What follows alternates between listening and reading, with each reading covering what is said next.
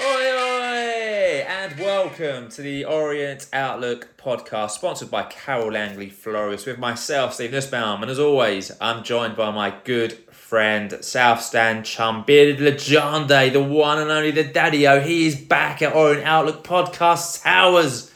It's Mr. Paul Levy. We are back at Orient Outlook Podcast Towers. Hello, everyone. Welcome back. This is episode number 323. We hope you've been enjoying your summer so far. Thanks to everyone who tuned into our last show, which was all the way back in the sort of beginning of May, really, as we reviewed the 22-23 championship winning season.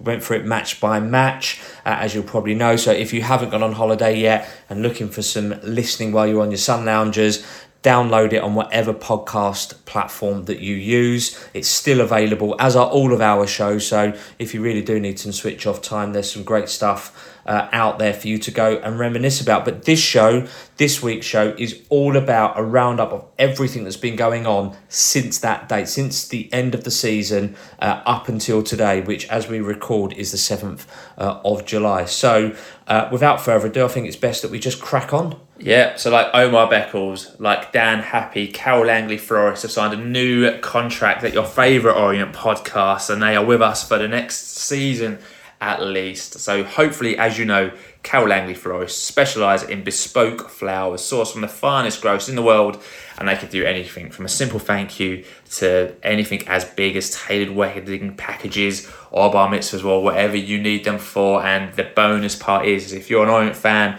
or player or a staff member, they can give you up to a whopping 15% off for all of your costs. So to get in touch with John and his fantastic team, you can give them a call on 0208 529 4130, or you can contact them via social media. They're on Twitter at Carol Langley E4, or you can find John at Essex Biz. You can find the team on Instagram at Carol Langley Florist, and you can find them on Facebook as well under Carol Langley Florist. Yeah, good to be partnering with John and the team there as well for yet another season. So great to have you guys on board. One piece of AOB for you in this show. We just want to say a really big happy birthday to young O's fan Darcy Ingle, who turned 11 on the 30th of June. We hope you had a great day celebrating, and if you've had a birthday during the summer and the off season and we haven't been told about it, we wish you a happy birthday. And if you've got one coming up, happy birthday. Yeah, absolutely. Yeah. So a lot has happened. We're going to cover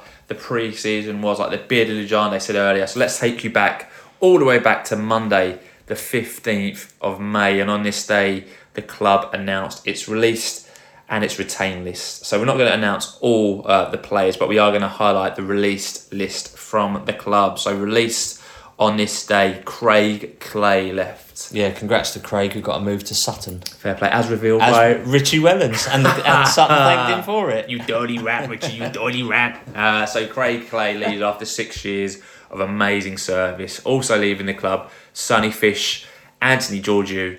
What happened to Ant Georgiou? Never saw anything of him, yet he'd been on the longest trial period in footballing history. He had a really good pre-season. I thought he looked mustard, to be honest. Gone. Done. Poor boy. Also leaving the club, Jordan Lydon, I guess, unsurprisingly. Sam Sargeant, after years' I think he needs to go and get first team football. Even if he has to drop down into the National League to get it, or National League South, he needs to be playing at his age regular football. Absolutely. Not be a number 2. We still think of him as a young lad, but now he's like mid-20s because he broke in the Orient team so early on in his career. So wish him the best of luck. Harry Smyth also at Sutton done very well. Leanne goal. Absolutely. Done very well at Barnet, to be fair, in his loan spell. And I think he could actually do really well at Sutton based on the way they play and the way they target their football. Also leaving the O's, Connor Woods. Obviously been on loan at Colchester second half of the season. Done quite well there. We wish Connor the best for the future. And young O, that we think we mentioned in our season finale, as it was announced quietly before, Matthew Young. Very formal. Very formal. Yeah, no, but wish them all the very best. And those that also joined us on loan that went back to their parent clubs, we wish them all the success. Not really surprised by any of the kind of comings or goings at this point. It's a shame to say goodbye to players who have always done their best, given everything in an Orient shirt. But it's, you know, sad to say goodbye to Craig Clay, who I thought might get another year, probably earned the right for another year in that squad. But when you now look back at who we've signed, and we're moving with younger players that have got massive potential, you understand it. But the guys worked really hard for 6 years to get us to where we are now. You'd have kind of thought, give him a year. Doesn't have to be on like massive like improvement of terms, in my opinion. Just something to say thank you. But obviously he's on and he's gone down to League Two. So he's a good player and he's a good addition to any squad. Yeah, really good. Yeah, me, not any surprises within that release list. Yeah, it's sad to see players like you've spoken about leave. Craig Clay, I think I mentioned it after Mansfield, that felt like his goodbye. He spent so long on the pitch applauding and obviously getting loads of songs about him from the fans, and I guess the same with Sam Sargeant. So sad to see them leave, but probably the right decision. It was quite nice actually when Craig announced his release, because you saw the outpouring of love from the fans, and it was pretty unanimous for the most part, I would say, which rarely happens. I mean, he leaves as a double promotion winner after 6 years Orient Championship. There's not many Orient players who can say that they've had a double promotion as an O. So not many stay 6 years either. Yeah, so very sad to see. I think it's probably worth pointing out that quite a few players that were mentioned as being offered new contracts, and I think there were kind of 4 big ones that everyone kind of looked at in Beckles, Happe, Smyth and Vigouroux. At that point, you looked at those 4 and they're the key ones. So made a point saying I hope the players offered new contracts sign. Obviously we'll cover those a bit later on. Like we said, lots of reaction when Craig announced he was leaving the club, and when that list came out, we'll mention a few tweets that came into us at Orient Outlook podcast towels. El Kawado said Craig Clay not being an Orient player next season breaks my heart a little bit. Yeah, it's a nice way of putting it. Chef Kemp once said, gutted to see such a super guy leave. Thought he was brilliant as a team player recently. Billy Cowell GB said, top player, top bloke, gutted to see Craig go. Thought he had earned a crack at League One. A pleasure watching him play for us over the last 5 years. Yeah, I totally agree with you, Billy, as well. And yeah, I forgot to say that I wish all the players leaving all the very best, and thanks for all your support to get us to where we are now. Ewan Carter, 25, said, top player, brilliant servant for the last 6 years. Player of his calibre has probably got a few offers on the table. Sorry, I'll be very surprised if he dropped to the National League. But whatever club he joins next, they've got a good player. Yeah, agree. Lawton Gamp says sad to see Craig Clay go, but in the end, the correct decision in the name of progress. And the same goes there for Sam Sargeant. Huge amount of work to do on the squad, but it's being overseen by a manager who has earned some faith. Going to be a fascinating summer. Yeah, absolutely. Wilco 300 said, took me a while to warm to Craig as a player, but fully appreciate him now. His performances in February really drove us on at a time when we were starting to have a wobble. Always great with my son whenever we asked for a photo or a signature. A real credit to the game and a true gent. Tom Davies, E17, said, I suspect he didn't quite have enough to make the step up to League One, but a fine club servant. Not just in 2018-19 promotion year, but early on in 2021-22, when his injury absence coincided with our collapse in form. He'll do a job for someone in the league. Yeah, Len M4 said, we'll never forget his first goal, the game where Eastleigh tried every bleep house tactic in the book to win, and Clay got that 98th minute equaliser. Yes, against that keeper, that old experienced boy who was giving it to the south stand, and then Craig put it in the back of the net. Amazing. Yeah, well remembered there, Len. That's a very good memory. And a new Twitter handle on me, Tube Mummy 68 says best of luck, Sammy, in regards to Sam Sargeant. Hope you get somewhere. You get the number 1 job. Shame you was up against the amazing that's a great point. Vigouroux was so consistent since he come in. Yeah. Like there's not many keepers at League 2 level that good who would have ousted Vigouroux, yeah. Right? So Sargeant has had a very tough 2.5 years trying to oust Viggs, 3.5 years maybe, because Viggs was so perfect in that one. Yeah. And the strange thing about Lawrence Vigouroux is that he signed in January, and he was quite late. He was quite late to the party. I remember, because the video of him was walking into a hotel, or maybe it was a pre-season sometime, and he'd just re-signed. Might be getting slightly confused, but I'm pretty sure with the video of him walking into the hotel was right. So yeah, I think it was January. I think we'd gone and stayed somewhere. Yeah, good memory. So yeah. Later in the evening, the announcement of our first player to sign a new contract, being club captain Darren Darren Prattley, who'd signed a 1-year contract extension. I'll go anywhere. I'll follow him. Yeah. Anywhere. So Darren, I mean, that's obviously good news, right? He's 38 years old, from what Richie's saying. He's had a fantastic pre-season so far. Leads by example. Deserves the year based on his performances last season. I think last season we saw the real Darren Prattley, who we were all excited about when we signed him the season before. Massive character in the dressing room. Don't imagine he'll start many, but I could be wrong.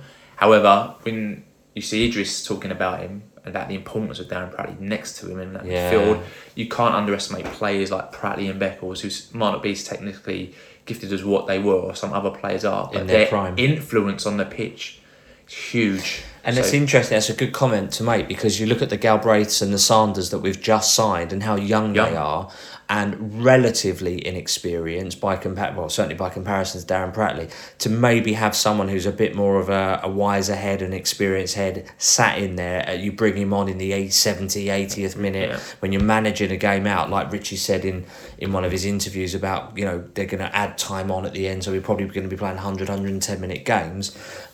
Someone to have someone like him on the bench to bring on and just calm the nerves and just see it out is probably a very, very wise move. I agree. Great signing. Great to have him back. It may well even segue him into coaching. Good point. To be honest with you, may run some sessions. In that way.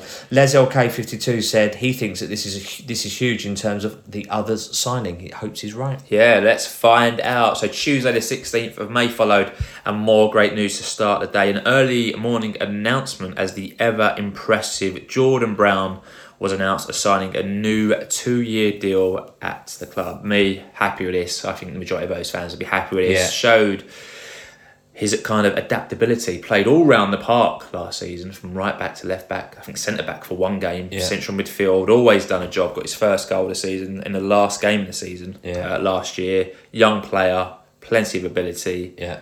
Always shows determination and character on the pitch. Yeah, really happy with that. Yeah, I am delighted by this as well. He's a great talent. Pleased that he sees that his future's with us as well. And that's obviously by and large down to Richie and what he's able to do to help support him. But again, it was a Kenny Jackett signing originally. Yeah, good point. One of the last few one of the only 1 out of 5 that we signed in that's actually proven to still be at the club and still be good enough. Yeah, absolutely. So 81 will, one tweet that we're going to read out on that. He was chuffed, said absolutely brilliant news, but he can't wait for Derby away. Mate, neither can we, mate. We'll see you there. Yeah, absolutely. Wednesday the 17th of May, the club announced they'd be heading abroad again this pre-season with a trip to Spain in July. Friendly's been arranged against Charlton Athletic on Friday the 14th. Yeah. And then we'll be playing them about 3 weeks later. Absolutely. Thursday the 25th of May, club announced 2 further pre-season fixtures. As an Agyei, it will travel to Ebbsfleet United on Wednesday the 19th of July. This one kicks off at 7:45, and on Tuesday the 1st of August we go to Bishop's Stortford in our final pre-season fixture before the season kicks off on Saturday the 5th of August. Yeah, Saturday the 27th of May then the club announced the O's will be kicking off their pre-season schedule away at Billericay Town on Friday the 7th of July. That happened obviously Friday night just gone, and we'll cover that in a bit. We certainly will. Also on Saturday 27th of May, it was the Championship playoff final. A bit of O's involvement in that one. So former goalkeeping coach Kevin Dearden, Luton Town team, got promoted to unbelievable, promoted to the Premier League. It can be done. Miracles do happen. Yeah. We also send our commiserations out to former O's midfielder, destroyer of ball boys in Plymouth, Mr. Liam Kelly, whose Coventry side guttingly missed out.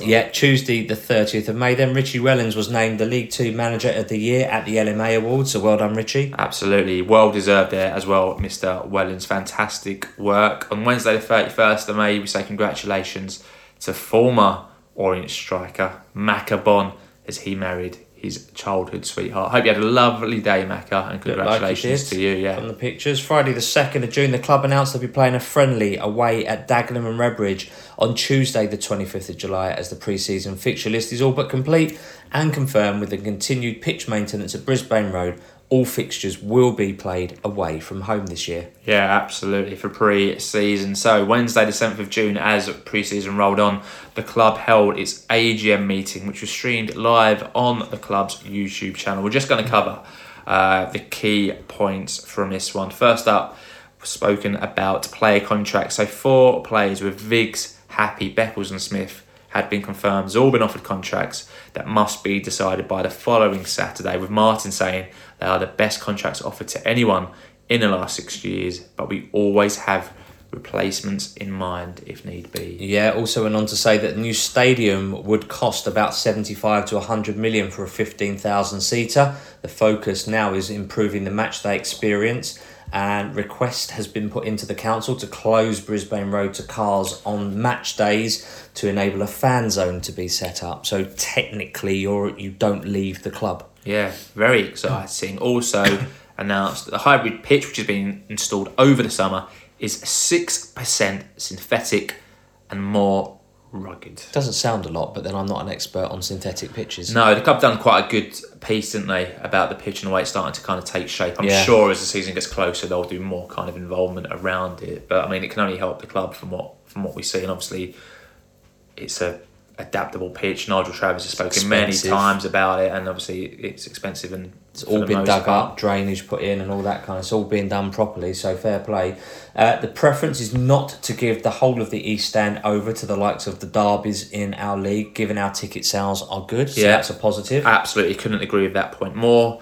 Went on to say commercially being more shrewd within the club and not going for deals that don't work as well as they could do for us. Yeah, season ticket sales at this point were at 4,625 in total, and they've been capped to ensure that we have revenue from the full ticket prices on match days. Yep. Sensible. Also went on to add, we are still in discussions on a new training ground. Obviously that's been spoken about quite a bit, and any updates will follow from the club on that one. Yeah, still looking at naming rights for the stadium, but they're not going to go by just for any name. They pulled out of a few deals recently because they tried to change the terms at the last minute. That's the sponsoring company. Yeah, went on to mention that revenue from the new TV deal in League One is 12% cut of the money compared to 8% what you get in League Two. So Yos from promotion are already a bit better off than what they were. Yeah, absolutely. Plan is to build for the Championship over 3 or 4 years, but that requires a lot more revenue, as most clubs lose about 18 to 20 million pound each season in that league. It's the most challenging league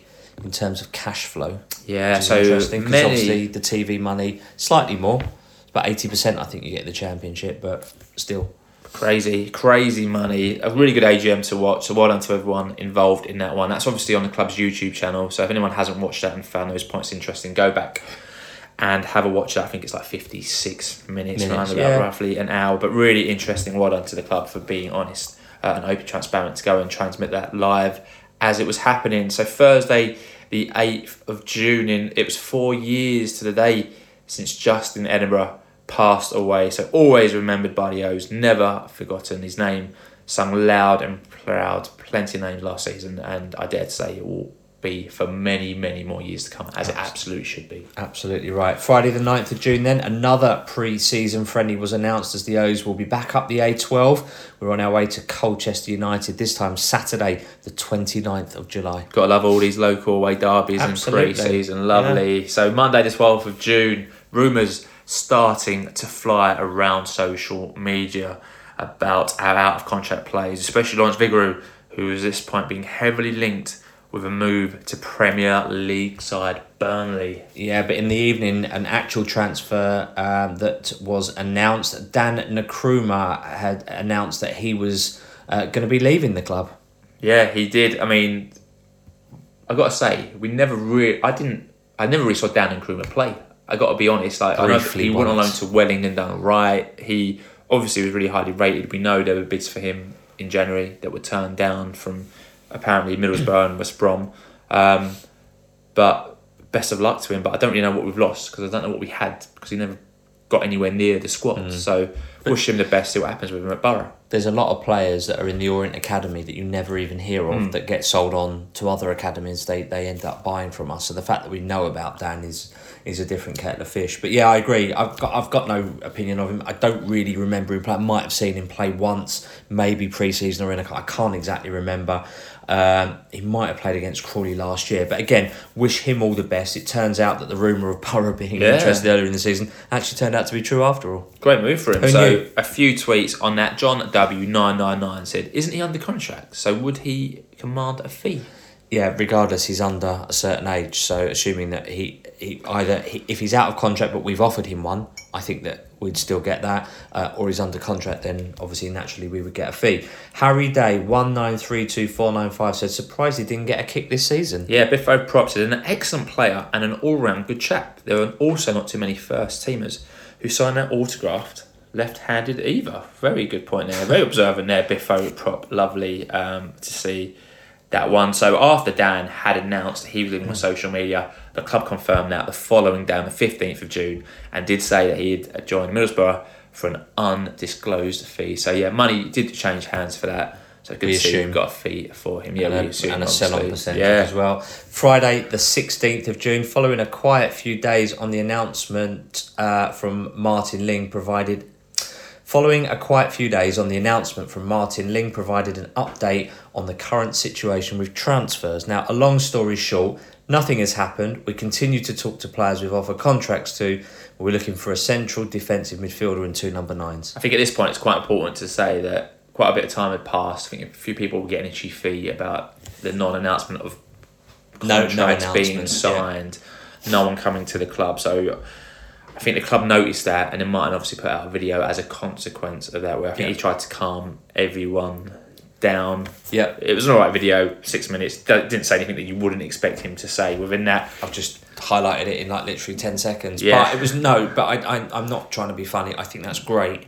Love to see stuff like that, fronting it, being out there, saying, look, we're having conversations. These things aren't just like literally there's a contract, sign it. There's a little bit more to it than that. And I respect that completely. He also mentioned that Emmanuel Harvest had signed his first pro contract at the club, which the club confirmed shortly after with an announcement saying he'd signed a 1-year deal after an extended year in the academy set up following medical reasons. Yeah, I think, as well as Martin saying, I think Matt Porter has been very transparent on social media as well, saying, look, it's a marathon, it's not a sprint. Agree, yeah. The transfer window closes at the end of August, so we have until the end of August to get our squad intact. And so there's bound to be, I think they've also said there's bound to be late signings due to the way the higher echelons of the EFL and Premier League works, where they sign players and it means squad players ultimately end up getting pushed down and fall into your level. So I think they've been transparent, and again, like you said, I respect the club for being open and transparent. They didn't have to do that video, but wanted to set a few things straight. So I don't think you get this anywhere else. I don't think you get this level of transparency and openness anywhere else. It should not be taken for granted. Absolutely. At all. But just to finish and congratulate Emmanuel on signing his first contract. Absolutely. Well played there. Hope to see him break through to the first team. I'm sure he'll get some pre-season minutes, whether that's within an XI or within the first team. And whether he turns out to be at the level for League One that we need him to be at will also determine how successful he'll be, because he's only signed a 1-year contract. Yeah, good point.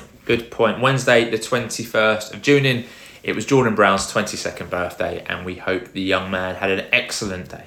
Absolutely. The EFL confirmed the 2 teams that we will be in the EFL Trophy group with are Gillingham and Portsmouth, with the under-21 side to be confirmed the following day. Yeah, but later in the day at 2 p.m, the club announced our first summer signing. As the club announced, Max Sanders had signed a 2-year deal from Lincoln as he joined us at Brisbane Road. So Max, 24-year-old midfielder, went on to say, I'm someone who likes to get on the ball as much as I can. I've played as a deep line midfielder, I've played as number 8, and I've played as part of a 2. Whatever the manager wants me to do, I will do, and I'm confident in doing a good job in a number of positions. On paper, it looks like a really decent signing. He's played a lot in League One, comes from a good academy, and from what he says, he'll fit into Richie's style of play really nicely. Looks like Idris won't be coming back. I finished my note by saying the glory of famous last words. You're welcome, everybody. I mean, for me, honestly, not a player I'm familiar with. I've watched enough League One football through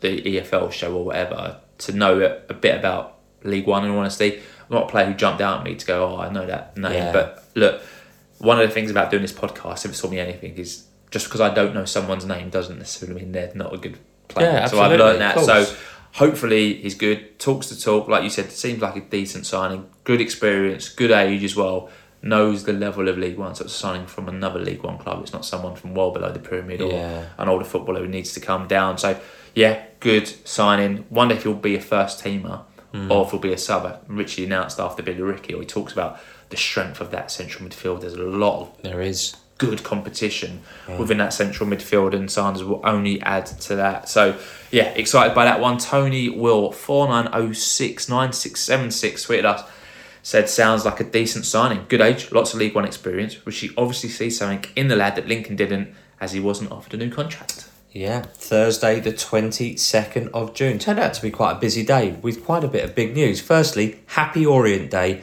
as many will remember, at 4:45pm on this day in 2017, the club announced it had been taken over by a consortium of Nigel Travis and Kent Teague.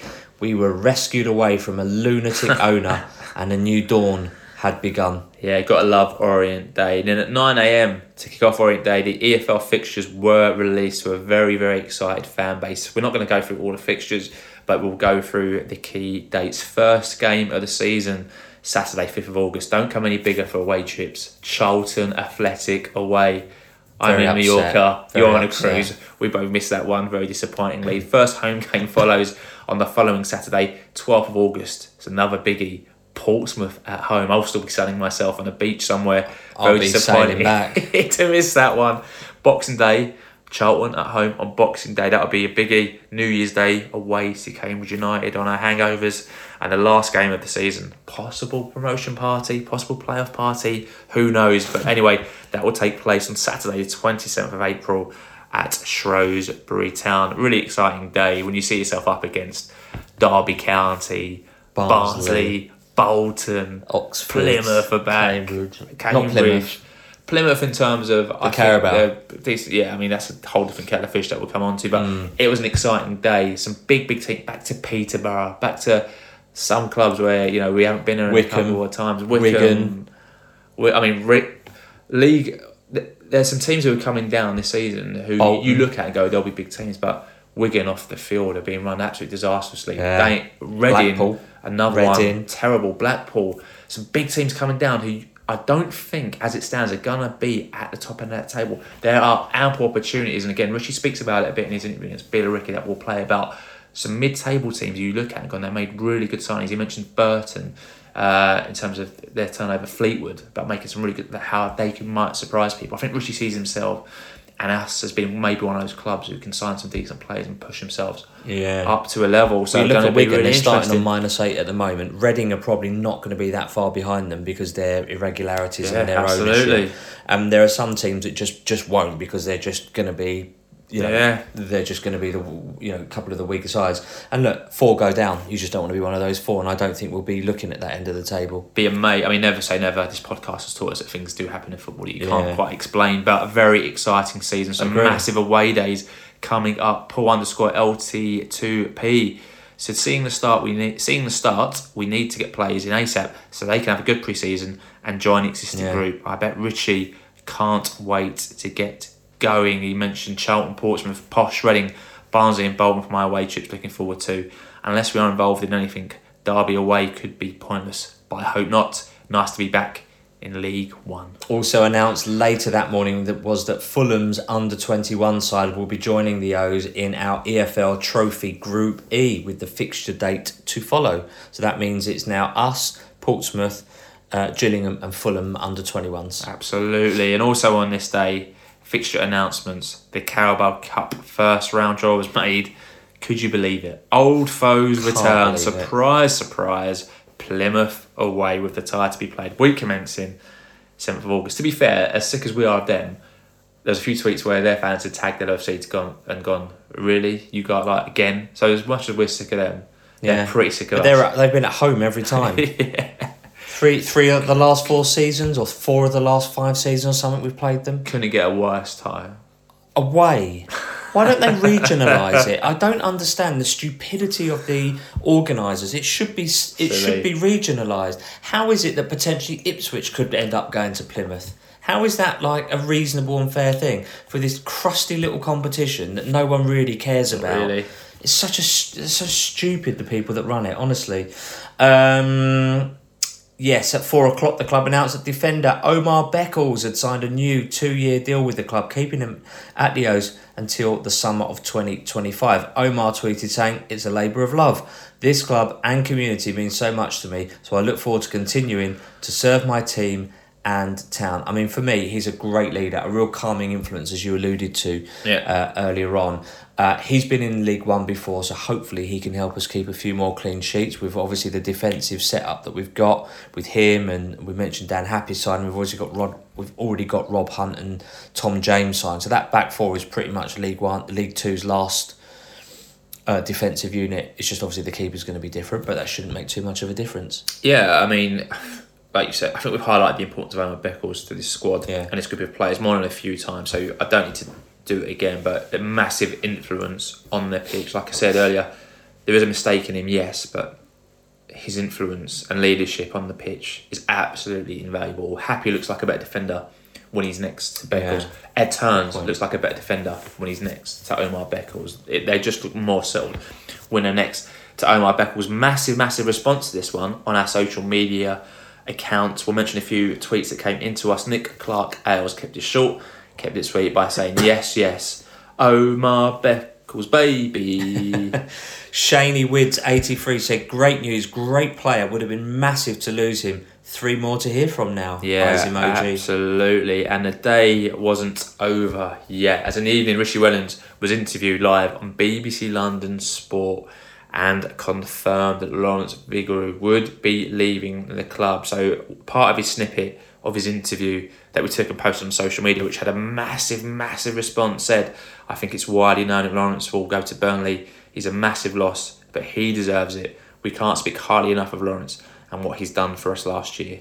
We didn't want to lose him." So you can tell everyone was thoroughly gutted with that one. Oliver Melman started the tweets rolling in this one. There was a massive reaction to this. He said, "Thoroughly deserved. You don't win Supporters Player of the Year for 3 seasons on the spin if you're not a special player. Good luck in the Premier League. Orient legend." Yeah, Ben 1980 said, "I honestly hope he gets a chance and not bench warming. Penalty saver, reflex are unreal, distribution for counter-attacks are spot on, a very smart and reliable guy.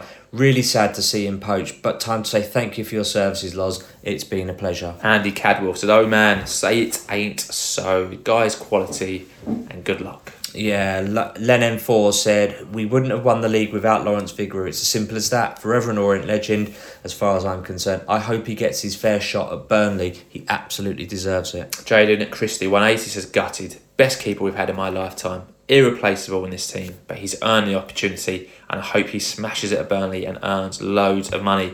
I do reckon, though, he'll return to us one day." You never know. Essex Beers John said, "You can't begrudge him a move like that. He's earned it, and what an opportunity to work under Vincent Kompany. It just shows how good he really is. Good luck to you, Lawrence. I look forward to seeing what's to come for you." Massive thanks for everyone. Well, hopefully we can sit and watch him on Match of the Day. Absolutely. Alan Rees too says, "Fantastic keeper. We all knew he was far too good for us, but somehow we kept hold of him. He was part of something special at the Orient.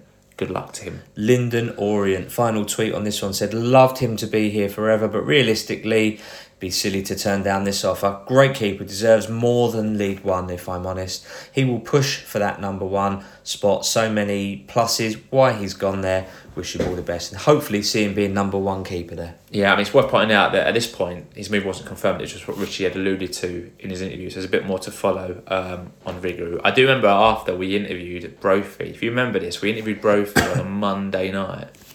And after... He wouldn't tell us. Afterwards, we said, we're really... We knew that was when Vigouroux was out of contract 2 years ago. And we said to him, it's a shame to be losing you. It's a shame to be losing Viggs. And I think he replied saying, "I don't think you're losing Viggs," with like one of those thinking emojis that got us thinking, oh, maybe Viggs is going to stay. And then they announced it about 10 minutes after. It's like amazing that we got him for 2 years more than what we did. Obviously, we'll give our thoughts on Viggs a bit later on in the podcast. So Friday, the 23rd of June, the club announced that academy graduate keeper Rhys Byrne has signed a new 2-year deal with the club, and that defender Harrison Agyei has also signed a 1-year deal with the club. So well done, young O's. Good to see those young players pushing on. Hopefully get a bit of Absolutely. experience and kick on their careers. Yeah, that's right. The club also confirmed that a behind closed doors fixture has been arranged for Saturday, the 22nd of July, against the Southampton B team. Just shaking his head. Don't understand why they're doing it behind closed doors on a Saturday. Do it midweek when no bugger wants to go. Yeah. Basically, why not have a proper game that we can come to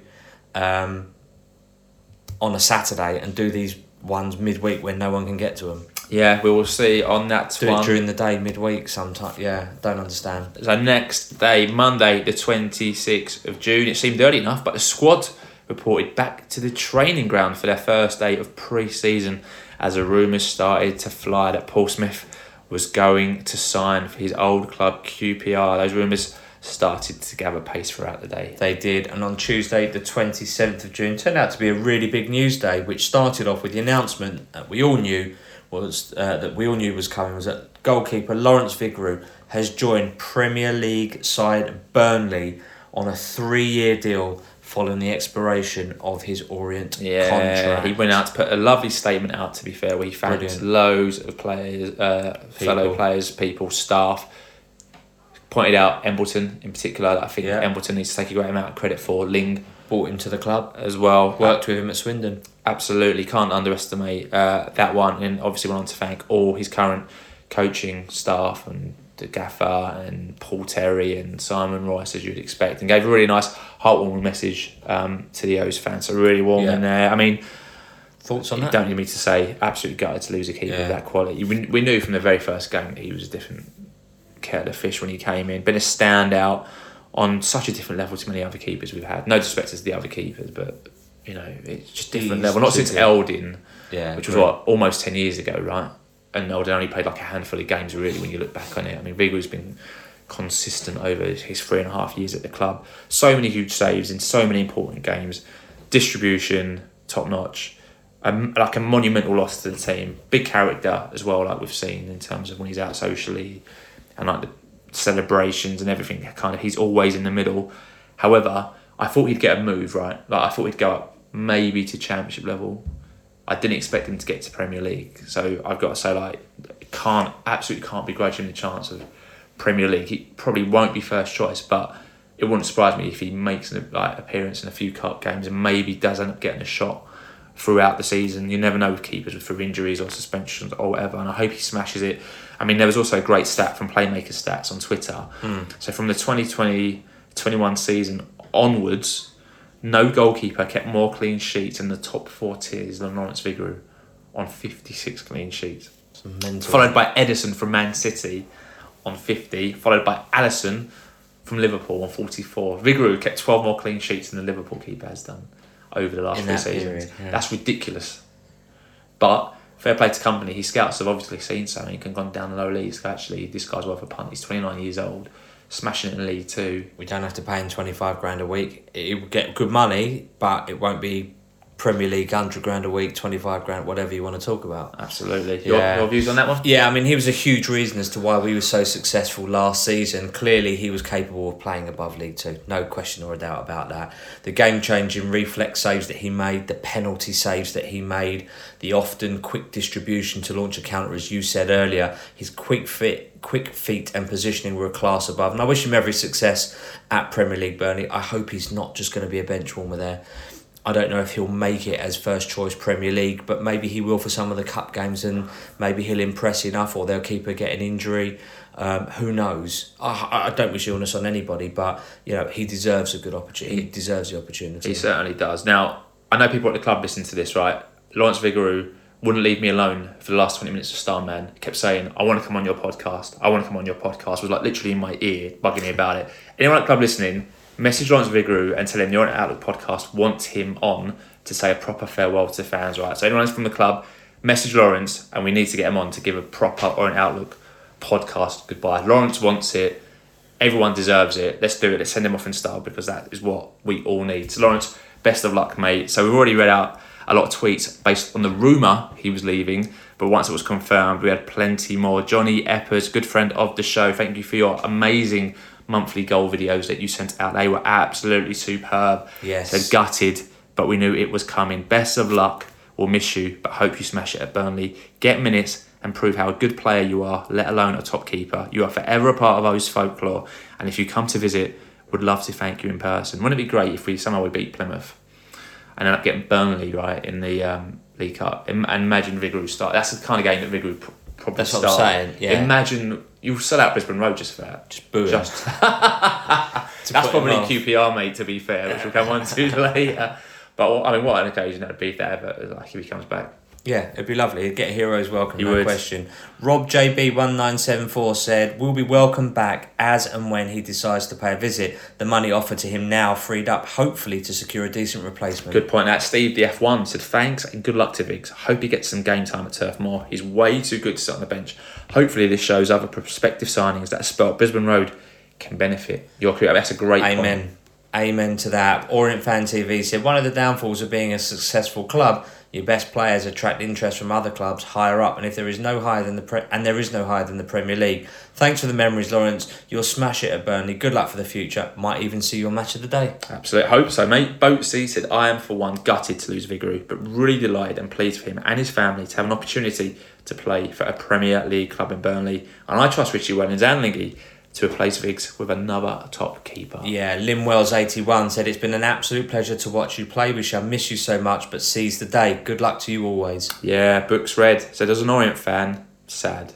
But as a Vigouroux fan, chuffed." Spot on, sweet. Yeah, Andy_Homer ends this by saying, "For the last 2 years, waving to Lawrence has been an important part of our pre-match routine.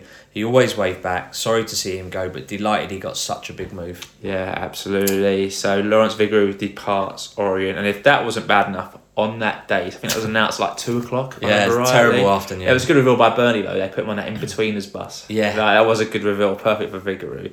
So if we weren't getting over that, then at 5 p.m, another piece of news was announced that we'd been dreading. So the news came that Paul Smyth had rejoined QPR on a 3-year deal following his contract expiry at the O's. So Paul put out a farewell message on Twitter, not as detailed I think as Vigouroux's, but I think off the back of a quote that came out via the QPR website where he said it felt like he'd been on loan over the last 2 years. That obviously caused a massive fallout from some Orient fans. I think it's probably, I don't know why, fair to say. I mean, as a starting point, I was gutted about this when the news broke, right? Yeah. So for me, another huge loss. Pivotal player in our championship winning season.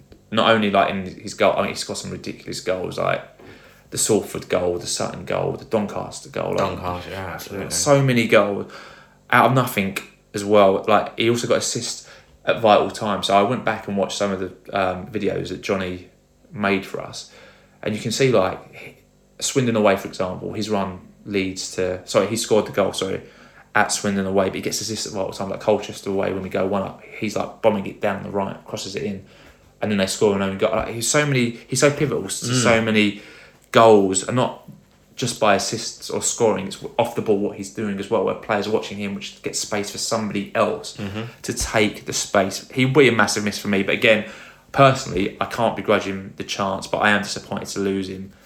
Although I do understand why he's gone, and also I think the Gareth Ainsworth factor is massive. Yeah. Ex-manager there, obviously knows Paul better than what another manager would do.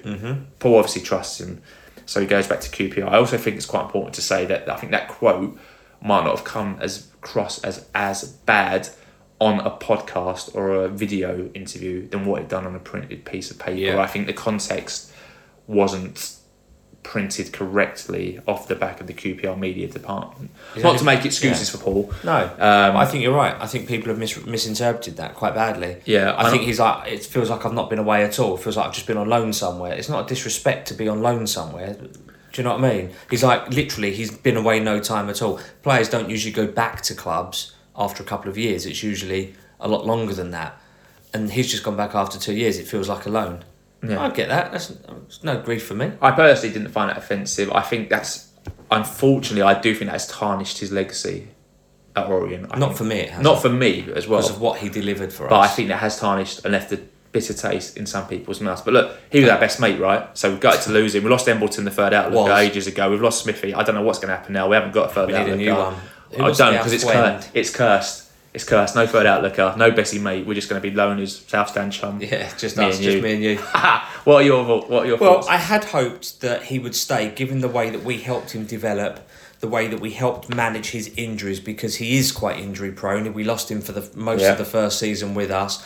But Richie Wellens helped to improve him by his own admission, by Richie's admission as well. And he's a great player, game-changing player when he's fit. Just like you said, if it's not about what he's doing with the ball, it's what he's doing off the ball, because they put 2 men on him, which frees up at least one other player to be somewhere else and to open up that space for a Moncur or a Brown or a Clay or a Saturiu to not be so heavily marked or guarded. But I hear he's joined QPR for less money than what we offered him. Now I think it says a lot that there's rumours that QPR financially being a lot more prudent, a lot more frugal with this. They're not just Tony Fernandes is just chucking big contracts at players anymore. They're getting rid of a load of players that are probably on a higher wage, bringing in players that Gareth Ainsworth can develop and basically do what Rich is doing with us, and bringing in players that got a point to prove. And Paul's got a point to prove. Unfortunately, it seems like he's got himself injured in the first week or first 2 weeks of pre-season. It would appear, but I had hoped that he would, and I understand him joining a club in the Championship, regardless of who it is. He wants to play in the Euros next year for Northern Ireland. That's a very good point, actually. His manager there, I understand, has told him that you need to be playing as high up the pyramid as regularly as possible for me to even consider you.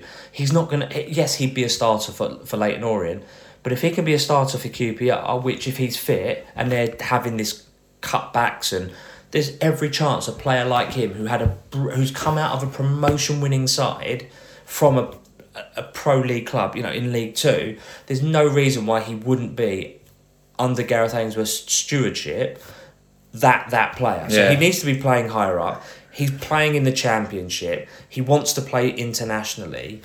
It's closer to where he lives. He lives in Windsor, so he's only got to come to West London. He hasn't got to come all the way around. So, there's clubs more local to where he lives, but there's a lot that makes sense. And maybe it's not a money move for him. You've got to take the emotional element out of it. It's his job. He's not an Orient fan, right? And none of these players are Orient fans. Correct. So you have to take the emotional element of being a supporter out of it. I think that's probably what the podcast has done to me in past years, where we've looked at it and gone, oh, why is this player left? I've gone, really? None of them support Orient. None of them have grown up in Orient shirts, dreaming of the day they walk the hallowed turf of Brisbane Road. Absolutely. So he looks at it by going, who would I rather start for? And don't forget, he's a big fish at Leyton Orient in a relatively small pond, going to QPR.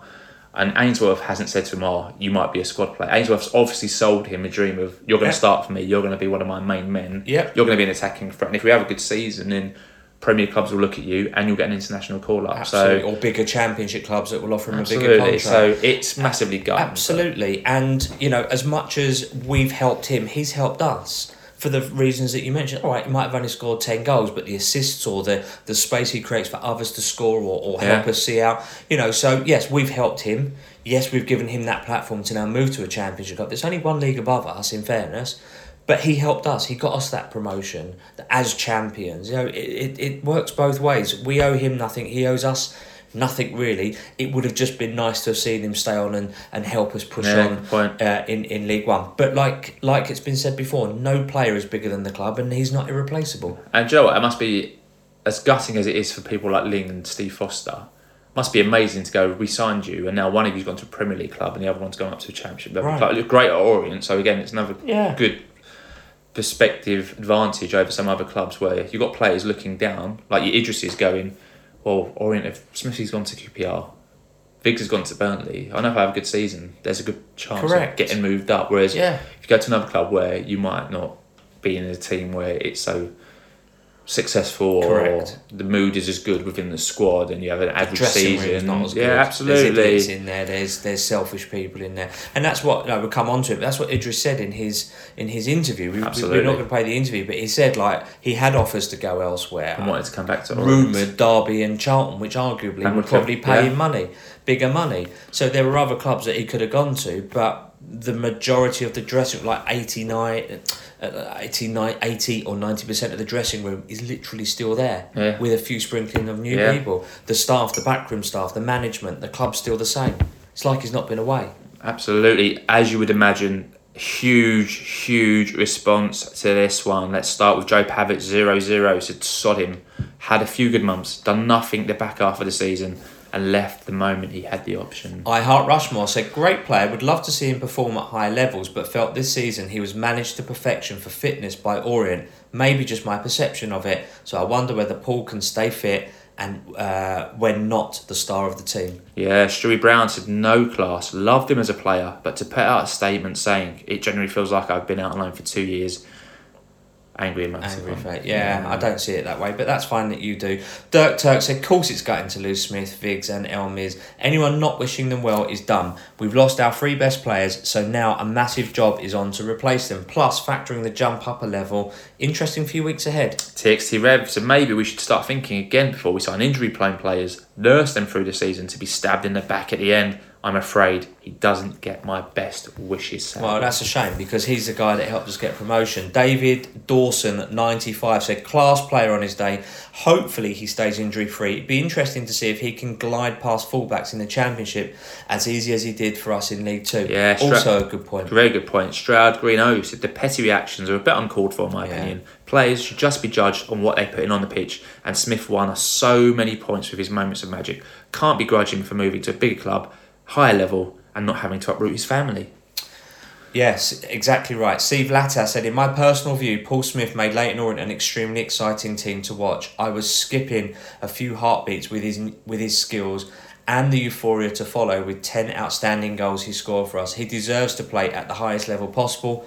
Good luck to him. Yeah, I agree with that one. Nice one. A new Twitter handle again on me, Mr. Russ Mill said, best of luck, Paul. You may need it in the You may need it, as I can't see Championship defenders slinging themselves or jumping in quite so quickly. MS Orient said, players come, players go. Once the club comes into their heads, once the club comes in, their heads are turned. They don't play football for anyone but themselves. They want to achieve the most out of their careers as it's a short one. I remember they're all replaceable. Richie Wellens is the man to do this. Yeah, very wise there from Mr. Mark. Fairway Wanderer.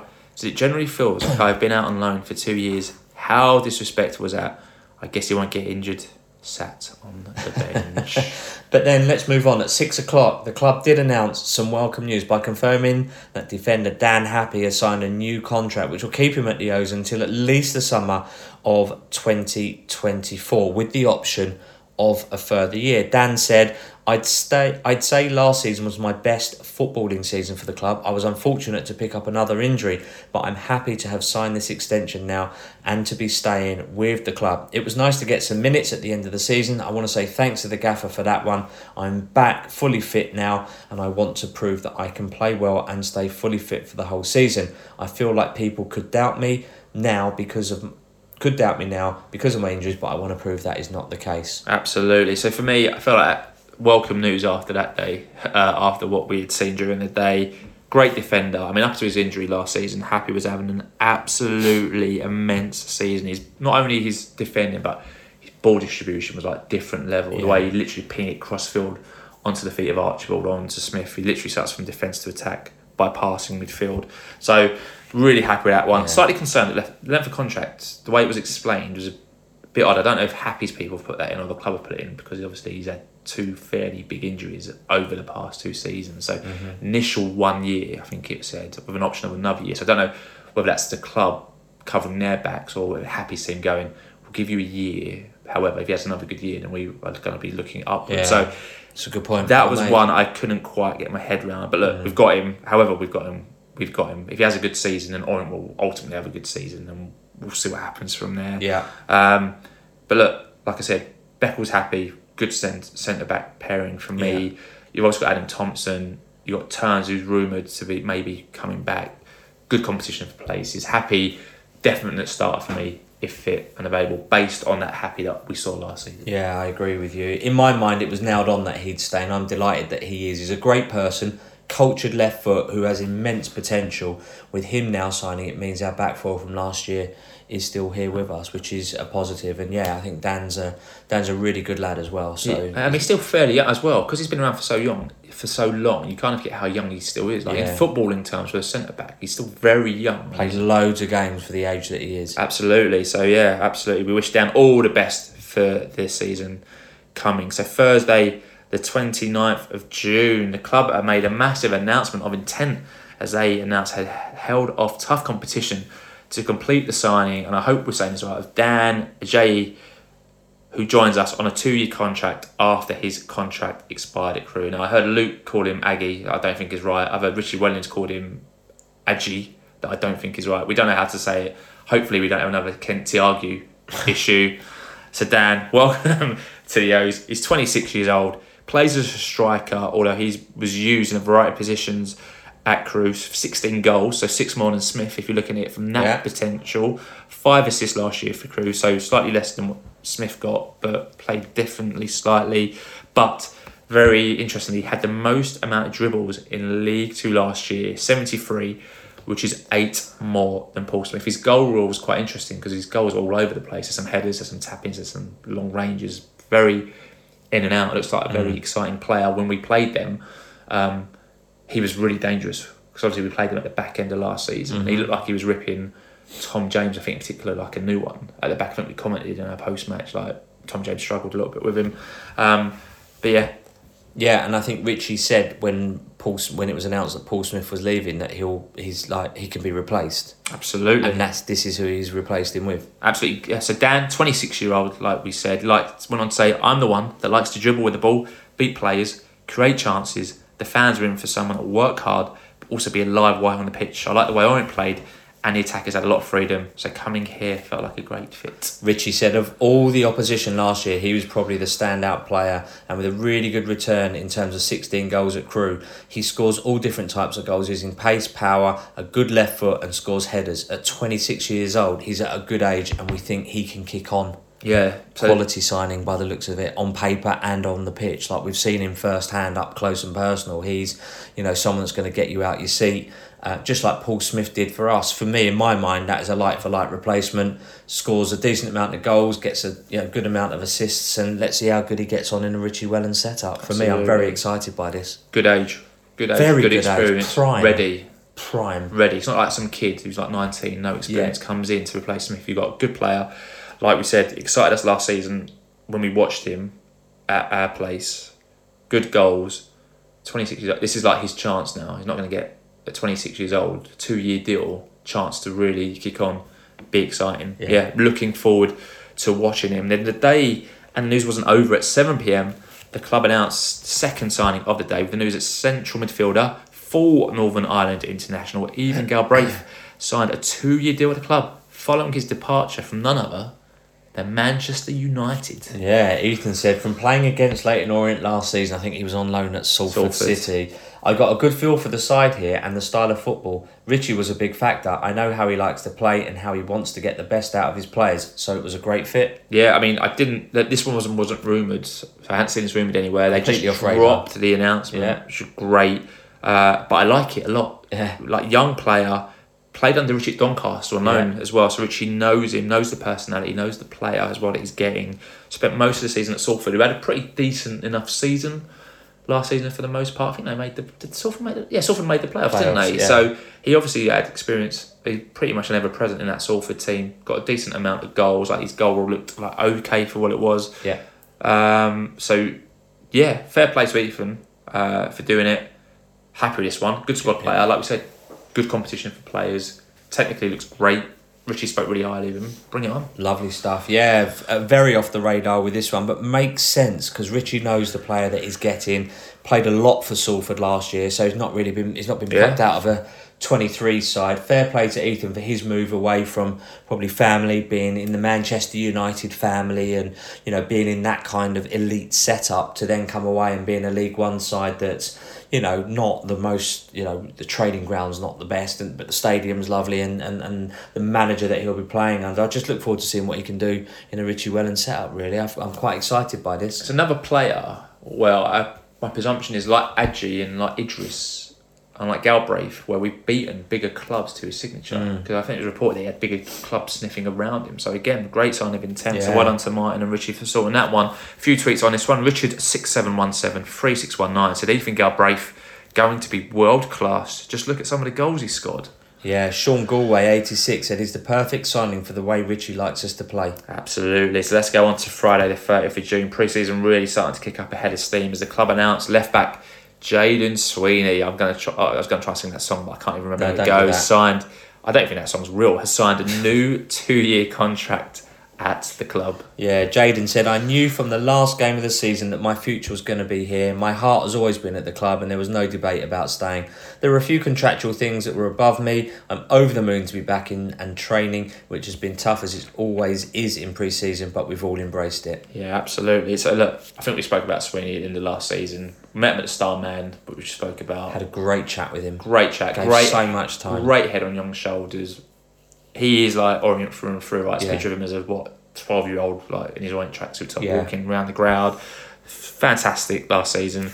Also, Rob Hunt, Tom James, we've got 3 very competitive fullbacks that already, I think, in my eyes, to play at League One level. I think Sweeney was exceptional last season.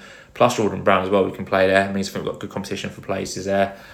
Best of luck to him. Bring it on, yeah. Well done, Jayden Sweeney. Yeah, absolutely. Delighted for me as well. Like you said at the Starman, he said he wanted to stay. He looked very comfortable and confident when he was playing last season and dangerous because he likes to get forward. He's really athletic and I really like that in a player. Hope he gets his chance next season. The contract has to be right for him, obviously, as he alludes to. So glad to get that one sorted. Yeah, a few tweets came in when Jayden announced his signing of the deal. Chosen for one, said I love it. Sweeney has been excellent young talent. So much potential and excited to see him staying around. Yeah, Ian Jacko 77613 at 09 said, what a team we're going to be. Rich Den M said, buzzing for this one. Won't get a big headline like some new players, but feels like a big signing. Good point. Great shout. Phil VC1 said, this is really good news. Really important that our best young players stay with us on the journey. I'm getting increasingly optimistic for next season and beyond. Davy Bear said, to us fans, and I'm over 70 now, it's really something special to see these youngsters break through to play in our first team. Can't fully verbalise it, but I'm full of pride in seeing Dan Happe, Ruel and Sweens make the grade. That's good. That's a good point, actually. There's some good crop of youngsters together who have kind of made the grade and rising up, obviously, which bears fruit. Yeah, like the Obieros the and academy. Sodges and that type are also, doing that as well. We just need to get them some more game time. Monday the 3rd of July, as we're moving into the month that we're currently in, then another departure was confirmed as head of media Luke Lambourne announced that he is going to be leaving the club. We just want to take this moment just to say thanks for everything you've done for our club, Luke. During the lockdown, there was a lot of great content that you put out. Arranged that FIFA tournament Unreal, that got like clubs, some of the biggest clubs in the Europe. world. And the wider world, and some of the tweets you've done have been absolutely quality. Mark, what's his face, the Man U guy, when he said like ratioed, they got into that dispute, and the guy came back and went ratioed, and Luke went, "You're a grown man." Amazing. Fantastic. Until that point, I had no idea about that terminology. To show how old I am, I had no idea what that even meant. I had to Google what ratioed meant. So no, but it handled it absolutely superbly, and some of the video content and some of the announcements and just some of the content's just been spot on. So thank you, and good luck to you and your family for the future. It's I don't know if I'm breaking confidence here by saying good luck with the baby that's coming later this year. So it's great news for him. Yeah, wish you all the best for the future. Always be welcome at the O's, like Paul said. Some amazing content, and thanks for your help in getting us some amazing interviews for the podcast. Also on Monday 3rd July, no surprises, the club confirmed that we'd be playing a Caribou Cup fixture away on a Tuesday night, 8th of August, with a 7:45 kickoff. All on that all-nighter to Plymouth. That could be a 7 o'clock kickoff. Easily. Just to allow people to try and catch the last train home. Tuesday the 4th of July, then happy the 4th of July to all our listeners in the US. Yeah, also on the day, the dates for the club's EFL Trophy Group games were confirmed as follows. These ones all do kick off 7pm, in case anyone's interested in going. Tuesday the 5th of September, Gillingham away. Personally, I'm not really bothered about this, but I'm not ready to go back to Gillingham away. That Gillingham away night was so great. To go back for an EFL trophy Just would be a massive absolute downer. Anti-climax. Not doing it. Tuesday 19th of September, we play Fulham under 21s at home. And Tuesday, 7th of November, our last group game is at home to Portsmouth. It's quite spread out, actually. Yeah. Literally 2 in September, 1 in November. We'll see where we get through. I imagine Richie uses this as a squad run out, and we'll see what happens. And if we get through, we get through. And if we don't, we don't. Wednesday, the 5th of July at 9 o'clock, the club launched the new 23-24 kits to, I think it's fair to say, a bit of a mixed reception, mostly negative from what I read. So the home is red. With a bit of white sprinkled on the top. With the white and the nod to the 92-93 kind of season with the black and the white. The away one is the white and gold, and then the third one is blue. Absolutely. I always love kit reveal day because they announce it's coming, and then we obviously do the tweets to get ready for it, and everyone goes, "Oh, I love the Croatia kit, I love the Braces kit, I love the Independent Transport kit, I love the Heat kit." And you get all excited about what it can be, and it feels like a real kind of big day. In the morning, I was excited about it. It's one of the most exciting days of pre-season for me to see what the new kits are going to look like. It is. It's a shame we don't get leaked photos of it anymore, so we can launch it like we did back in the day. So at the same time, new sponsor was seen for the first time. So East Deal Secured are our front shirt sponsors. They're sponsoring all 3 this year. They are a New York-based global real estate investment bank, and they have signed a 3-year deal as our front shirt sponsors. Mr. Levy, your views on them? Yeah, I like all 3 of them. And looking at social media, I think I'm in a bit of a minority, to be honest with you. I like the influence and the nod to the 91-93 Buckter kits that we had. I think £52 is a bit steep, so I'm not sure I'll be buying one. I understand that Premier League ones are 80, 90, 100 quid. Completely on board with that. I just don't think I want to be spending 52 quid as much as I want to support the club. I just think it's a bit steep, but I wonder whether we would use this new sponsor services maybe to help fund a new training ground or stadium improvements at the club, because that's what they do. They're a real estate investment business. But getting back to the kits, my favourite one is the home one, second is the white one, and third is the blue one. That surprises me because you love a blue kit. I do love. You love a blue kit. I'm amazed that's the least favourite. Yeah, but I like the white across the chest on the red one. Yeah. I quite like that. The blue one is just like all the others have been. In that it's blue with like a pattern kind of in the background of it, like last season's home kit, for example. So for me, it's not really different, but the white and the red are quite different, and I quite like it. Okay, Mr. Levy. For me, they're right. Anyone who's listened to this podcast over the last couple of years knows my problem with a V-neck football shirt, so I'm not going to be that boring guy who moans about necks on a shirt, although V-necks look rubbish on football shirts. I like the red one, to be fair. I need to see it in person to know if I like it that much to buy it. I like the nod to the Independent Transport era. I also really like the blue one, but the V-neck ruins it for me, so I'm not even going to consider that. $51.99. Again, I think that's fairly expensive, but in the concept of a football shirt and the amount of time that people wear it, probably what it needs to be. Although I guess the markup on that is going to be like a couple 100% margin. Although I will say the training gear that Richie is wearing and that Sweeney is wearing, that stuff looks mint. Yeah. I haven't seen prices on that yet. $32.99. I don't know whether that's on the website yet. But some of that stuff that's gone up, like practically, that stuff looks that looks like a massive improvement on last season's gear. Yeah. I think so that looks really good. Interested to see if we play a team in all white, if we have to wear the third kit. So obviously, I don't know if there's many teams who play all white, but if they did, could you not wear the red because of the white strip there? But that's me being pedantic. I will say though, a great advertising campaign sending them to like Round Leyton, Coronation Guardians, Royal Calf being featured, coaching all like horses, like that's ingenious. To do that, very well played. Whoever's idea that was, liked getting all the players involved and the female player involved as well. Really good. I need to see the shirts in person to know if I like it or not. However, you'll buy one. The kit. Stop mucking around. I always buy a kit. Stop teasing. But look, it always proves indifferent, right? It's like going to see your favourite artist and their gig. You're never going to get everyone to go, I like this kit, because it's almost impossible. Lots of opinions, as you would expect, on the kit. LewisFear_ said the home at first look, I wasn't a fan, but it's already grown on me. Love the white and gold, it's class, and the blue is decent too. Very solid kits. I will say, when I first saw last season's home kit, I hated it. But as the season grew on me, I really liked it, and then you couldn't buy one for love or money, like from like November. So like, I guess I'd say to the club, don't muck about and just get one. I'd say to the club though, make sure you print enough, right? Because you've always got like a massive overstock of XL, whatever, and you always sell out a small medium.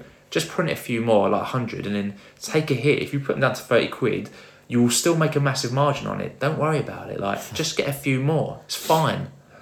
Rant over, sorry. It's fine, you feel better now. I just know the way t-shirt margins work. I know the margins on those must be absolutely through the roof. So if you sold them for 40 or 30 at a discounted rate, if you were stuck with a few more, you'd still make enough I'd buy money. one at 40 quid. I'll buy one, 30, 40 quid, I'll buy it, no question. Levy's price, Mr. Devlin, to you is 30 or 40 quid. DM us. I'm not making it, this is not eBay, I'm not making counter offers, but at 40 quid, yeah. Fine, yeah. That's fine, it's pushing it over the 50, I just think is just... Let me ask you a question quickly. Your son's a massive Orient fan. Yes. You buying your kid a Yes. Orient kit. You are going to buy a kid Yes. Orient kit. Job done, isn't it? Yeah. They got your money, it's job Yeah. done. Yeah. Yeah, and I might even buy the trading top, it's Exactly. 32 quid. Job So, done. yeah, but I'm not doing 52 quid. Yeah. But yeah, I'll get Theo one because I think it's smart and I think it'd look good. And he'll wear it every week to go football training. Yeah. So he'll get more use out of it than I will, for example. But that's not the point. Jagsy 1979 said, the home feels a bit like a nod to the old Buckter kit with independent transport on it with the black bits at the top. But my initial reaction was, oh no. But then it was like, actually, it's all right. I'm not sure about the white away shirt, but that third kit is lovely. I was really excited about the white and gold. It doesn't quite work for me. I'm not quite sure. I can't quite put my finger on it. Dave M1812 disagrees with me. Says I quite like the away kit. Third kit not bad. Home kit absolute rubbish. Michael Orient 81 said all three look like bangers. The home one's a real winner for me. Michael, you messaged me about that. Go and get that. Go and buy that, mate. I haven't seen you in an orange shirt. I think you look handsome as hell in it. Go and buy it, mate. David Carroll 1 said I really like the blue and white ones. Not so keen on. It's really interesting reading these tweets because there's such a different variation on them. Doesn't like the home one, but likes the blue and white one, David. Yeah, Statboy_Steven said, I like they're trying something new. Freshen it up. It has a nice 80s vibe to it with those black lines at the top. That's right. It's something different. It's not like what we always get, like a plain template. Yeah, it is. I like it. Really good point. Magnus Spugner, so really like them. Nice to see a bit more design, which isn't going to please everyone. But personally, really like them this year. And we'll be investing. El Hangle said the red and blue ones are fine. The white one has unfortunately been let down because the badge is compromised. Is that because something's over there? I don't know. I haven't looked at the badge in close enough detail on the white one. John P. Leach, the bottom half of the home kit is decent. Top half is a complete mess. Blue kit is a basic Puma football training shirt with a badge stuck on it. White kit is the best of a badge bunch. Can't see the club shop being rushed off its feet with this selection. Let me tell you, John, I've been on that club shop. On a kit launch day on the first game of the season. It's bloody horrible, mate. That shop will be absolutely rammed to its rafters. Big Hamster, I said, like him a lot. Glad Puma have given the club shirt that nod to the club's past. Very pleased. Another new Twitter handle for me, Big Hamster. Welcome to the podcast. Welcome. Richie J. Bourne said, probably the first time I've ever really seen an O's home shirt and thought, I don't like it. The white part looks like it's had Tipex over the top of it. Tipex, for those that are of a generation that never used it, is just a correction thing for when we used to use pens to write with. At the top, going into the red and black. Would I buy it? I'm not sure. It's the O's. Of course I will. Yeah, of course he will. So that was the kit Tease. tease. And then at 6:20, as I was on the central line home, as many people were eating their dinners, as people were doing whatever they were doing, out of the blue this one, the club sent social media into a frenzy. Almost broke Twitter again, like Elon Musk done a few days before. They put out a video clip tease about a news art signing. Lots of you correctly guessing it immediately before the club confirmed shortly after that we had signed Idris El-Mizouni on another season-long loan from Ipswich Town. For me, I cannot believe they got Idris back. I was so pleasantly surprised. I watched the video and didn't even think that was Idris. I literally was like, it's a video, it's a player. And then literally like, thought, I wonder who it might be. Thinking it might be Harry McCurdy, like, because it was like a bit of a blurred out face. And I was half watching it, if you see what I mean. Like it was on TV, I was on the central line, like, literally not paying much attention. And I started scrolling down, people going, OMG, he's back. And people going, it's El-Miz. And I watched it again and I was like, oh my God, it is El-Miz. I literally could not believe.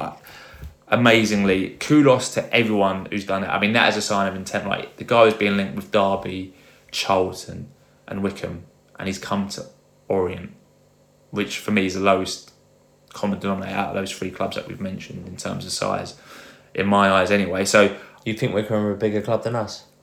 Yes, given the context they were in the Championship 2 years ago. Yeah.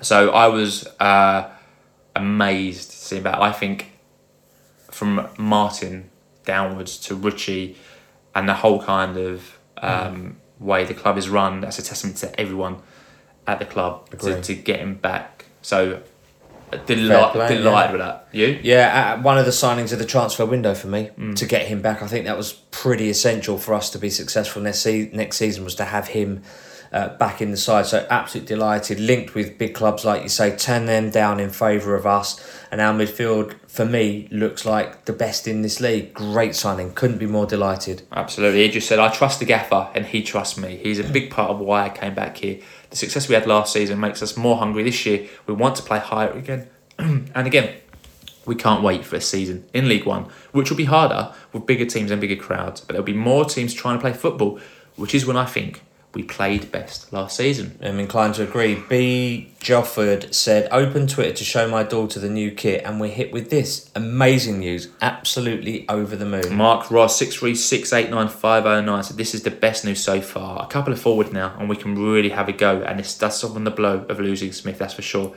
Idris was the catalyst for us last year. Casey Adams, LOFC, said, Martin Ling, Richie Wellens and the rest of the board have done a great job so far this summer. Yeah, couldn't agree with you more there. LDP King said, wow, amazing news and great work by everyone at the club, including our transfer king, Martin Ling.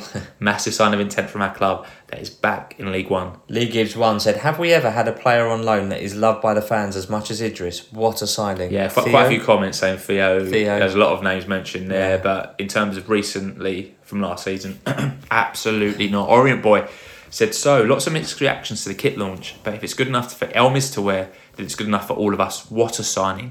So to all the doubters, whatever the first few weeks of the season bring as we find our feet, stay off Lingy's back. Yeah, Ian Hutchinson 08 said, great signing, what a player, the squad's coming together and looking very strong. Credit to Martin Ling and the transfer committee for the signing so far. We just need a goalkeeper now. Come on Lingy, don't let us down at the final hurdle. And a no Twitter handle again, Theo the Wyvern said, massive competition in the middle of the park. We now have 6 quality midfielders to choose from. Amazing. And this one again wasn't even rumoured to be happening. I love the way it's nice, like sometimes you hear rumours and they come off and you go, well, knew that was happening, kind of had a heads up on that. The Elmis, there was no rumours during the day. There was nothing on socials about it. It's kept a bit. And the way they dropped it, I love it when that happens. Brilliant. Love it. So let's move on then. Thursday the 6th of July, late in the day and taking the fan base by surprise, the club announced another signing. This time it was in the form of goalkeeper Sam Howes, who joined us from Wealdstone on a permanent transfer from where he'd been voted player of the season last season in the National League. Yeah, Richie said Sam will come in and complement Reece Byrne and another goalkeeper who we can't announce yet. Sam has a great background in his career, coming through at West Ham, and he dropped out of the professional game to get competitive experience and has had a really good season with Wealdstone last year. Royce has been really impressed with him in meetings and in training today. He's a confident lad and will bring great characteristics into our group. Yeah, I mean, for me, I don't know anything about him. I'll assume he'll be number 2 for whoever does come in at number 1. Apparently, we paid a 5-figure fee for him, so decent. Like Richie said, he's dropped out of the game and gone into the National League and tried to get game time. He says this in one of his interviews. So yeah, good for him, and he's earned a move to a League One club. Fair play to him. Absolutely, well done. Yeah, for me, give him a chance. Hope he does well. Decent age, so again, not a young keeper, 25 years old. Decent experience. Their fans seem gutted to lose him. Yeah, makes sense. Spoke well in his interview. Yeah, that's available on YouTube. Seems like he's got a good head on his shoulders. Yeah, absolutely. And Simon Royce found him, rates him highly. Yeah, brilliant absolutely. stuff. Orient fan _1881 said, a sensible choice for someone who will start off as a number 2. However, as a young goalkeeper, he has a chance to fight for the number 1 spot. Absolutely does. I guess we'll see who comes in the number 1 spot. So again, going back to that quote from Richie, he does say we have got another goalkeeper who we can't announce yet. Lots of kind of people speculating about it. There's been a couple of Twitter accounts saying Solbrim. So, I mean, a big Middlesbrough account with about 19,000 followers look like they're on the pulse of it. Have said they understand Solbrim is done to Orient. There's been a few more off the back of that, I think. Again, Solbrim was at Swindon last season. A few tweets about Bryn that floating around saying he was excellent at Swindon last season. So, we'll see what happens with that one. Obviously, we'll keep you posted with that. on our social media channels. And later on in the evening of Thursday, Richie Wellens took to the club's YouTube channel. He provided an update on the squad. So Adam Thompson, 6 to 7 weeks away. He's currently carrying an injury, 6-7 weeks away minimum. So Adam Thompson ain't going to get a pre-season. No pre-season. That'll be a tough season for Adam Thompson, I think. Yeah, I'd imagine so. Also went on to say Dan Happe will join up with the squad later following his recovery from an injury. That one doesn't seem too bad. I think it's a Tuesday. He'll be up training properly. So Happe should be... he joined up later. Yeah. He's in the training, but he just joined them a bit later than... Absolutely. And Ruel Sotiriou had an operation on his nose and has been training with a mask. I think they put out a photo of him with a mask a week ago. So no surprise with that one there. So happy 28th birthday to Rob Hunt for Friday the 7th of July. Absolutely. Busy day Friday, 7th of July. The club put out an update to their ticketing and membership programmes. We're going to mention these very briefly. 3 big updates. First of all, new ticketing categories introduced, dividing our home fixtures into 3 different categories for supporters. We have Category A for the bigger teams, Category B, and only 2 teams in the lowly Category C, with Lincoln and Port Vale. I don't know what that's been based on in those 2. I presume it might be around international fixtures, but I've got no idea. But it seems quite because Cheltenham could go in that, Carlisle could go in that, Burton can go in that, Shrewsbury can go in that. I want to have A and B, just have push those 2 up, right? And have I guess they're gonna say offer value.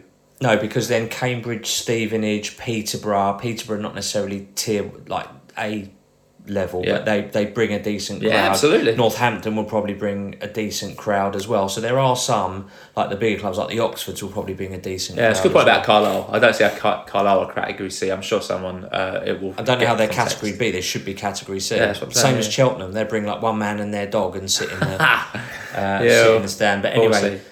Domestic and international memberships are set to be launched as well, with the One Orient Plus membership scheme giving fans the opportunity to gain exclusive access to competitions, gives them priority on home and away tickets, and will bridge the gap between owning a season card and those unable to commit to the full 23 home games a season. The memberships will be priced at £20 for juniors and $30 for adults, and will include a range of additional benefits. Yeah, so when I first read that, I couldn't get my head round. I was like, do I need to buy a membership in priority? And then they explained right at the end of the summary, just for those that can't get a season ticket holders will still get priority, and then you get priority if you're. It's like what Premier League clubs do. Yeah, absolutely. Yeah, it's fair enough. Basically, and the last part is they are hospitality offering for the forthcoming season was announced, with new increasing pricing confirmed. More details are already on the website. What I will say is they're proper gunning for it, right? Like they're proper gunning for every pound they can get, which I guess as a football club they should do. As a consumer, I think, well, I'm already spending enough money. Like I don't have that disposable. But if you've got Billy Big Mates who's willing to throw loads of money at hospitality and everything, then the kits fair enough to do it, season but all generating income. It's they've needed. Got to do, so it's needed. It's not fair that a select few of the owners have to put in £2 million out of their own pocket. That's not an insignificant sum of money, regardless of how wealthy you are, to lose or to have to put into the club. So the spending does need to come up. It's just a shame it's kind of happening right now rather than a slow gradual thing. But I think the hospitality prices are so strong. 120 for the E10 one and 140, 145 for the 3-course sit down, which I think is really, really strong. I had the E10 lounge last season. My boss bought tickets and we did it. The food was lukewarm. It wasn't particularly hot. It was edible. It was fine in that regard. But I didn't get anywhere near the value that I thought the £60 deserved. And for now to then double that to 120 and include a pint and prime seating, it's not really another 60 quid's worth of, like, a pint's like £3, £4 to them. Prime seating, it's not going to be in the gallery, I can't imagine, because they're pretty much sold out, or they'll be for increased people that want to sit there. So how prime is it going to be? Was it going to be in the East Stand on the halfway line, in the old director seats or something? Good point. Yeah, no, I don't mean to sound like a moaner about everything, but I just don't see the value. I just don't see the value in it. For me, I think it's a bit unreasonable. We shall see. We are always open to hospitality tickets if anyone wants to change our view. Mr. Blitz, we're talking. We're talking to you, Mr. Blitz.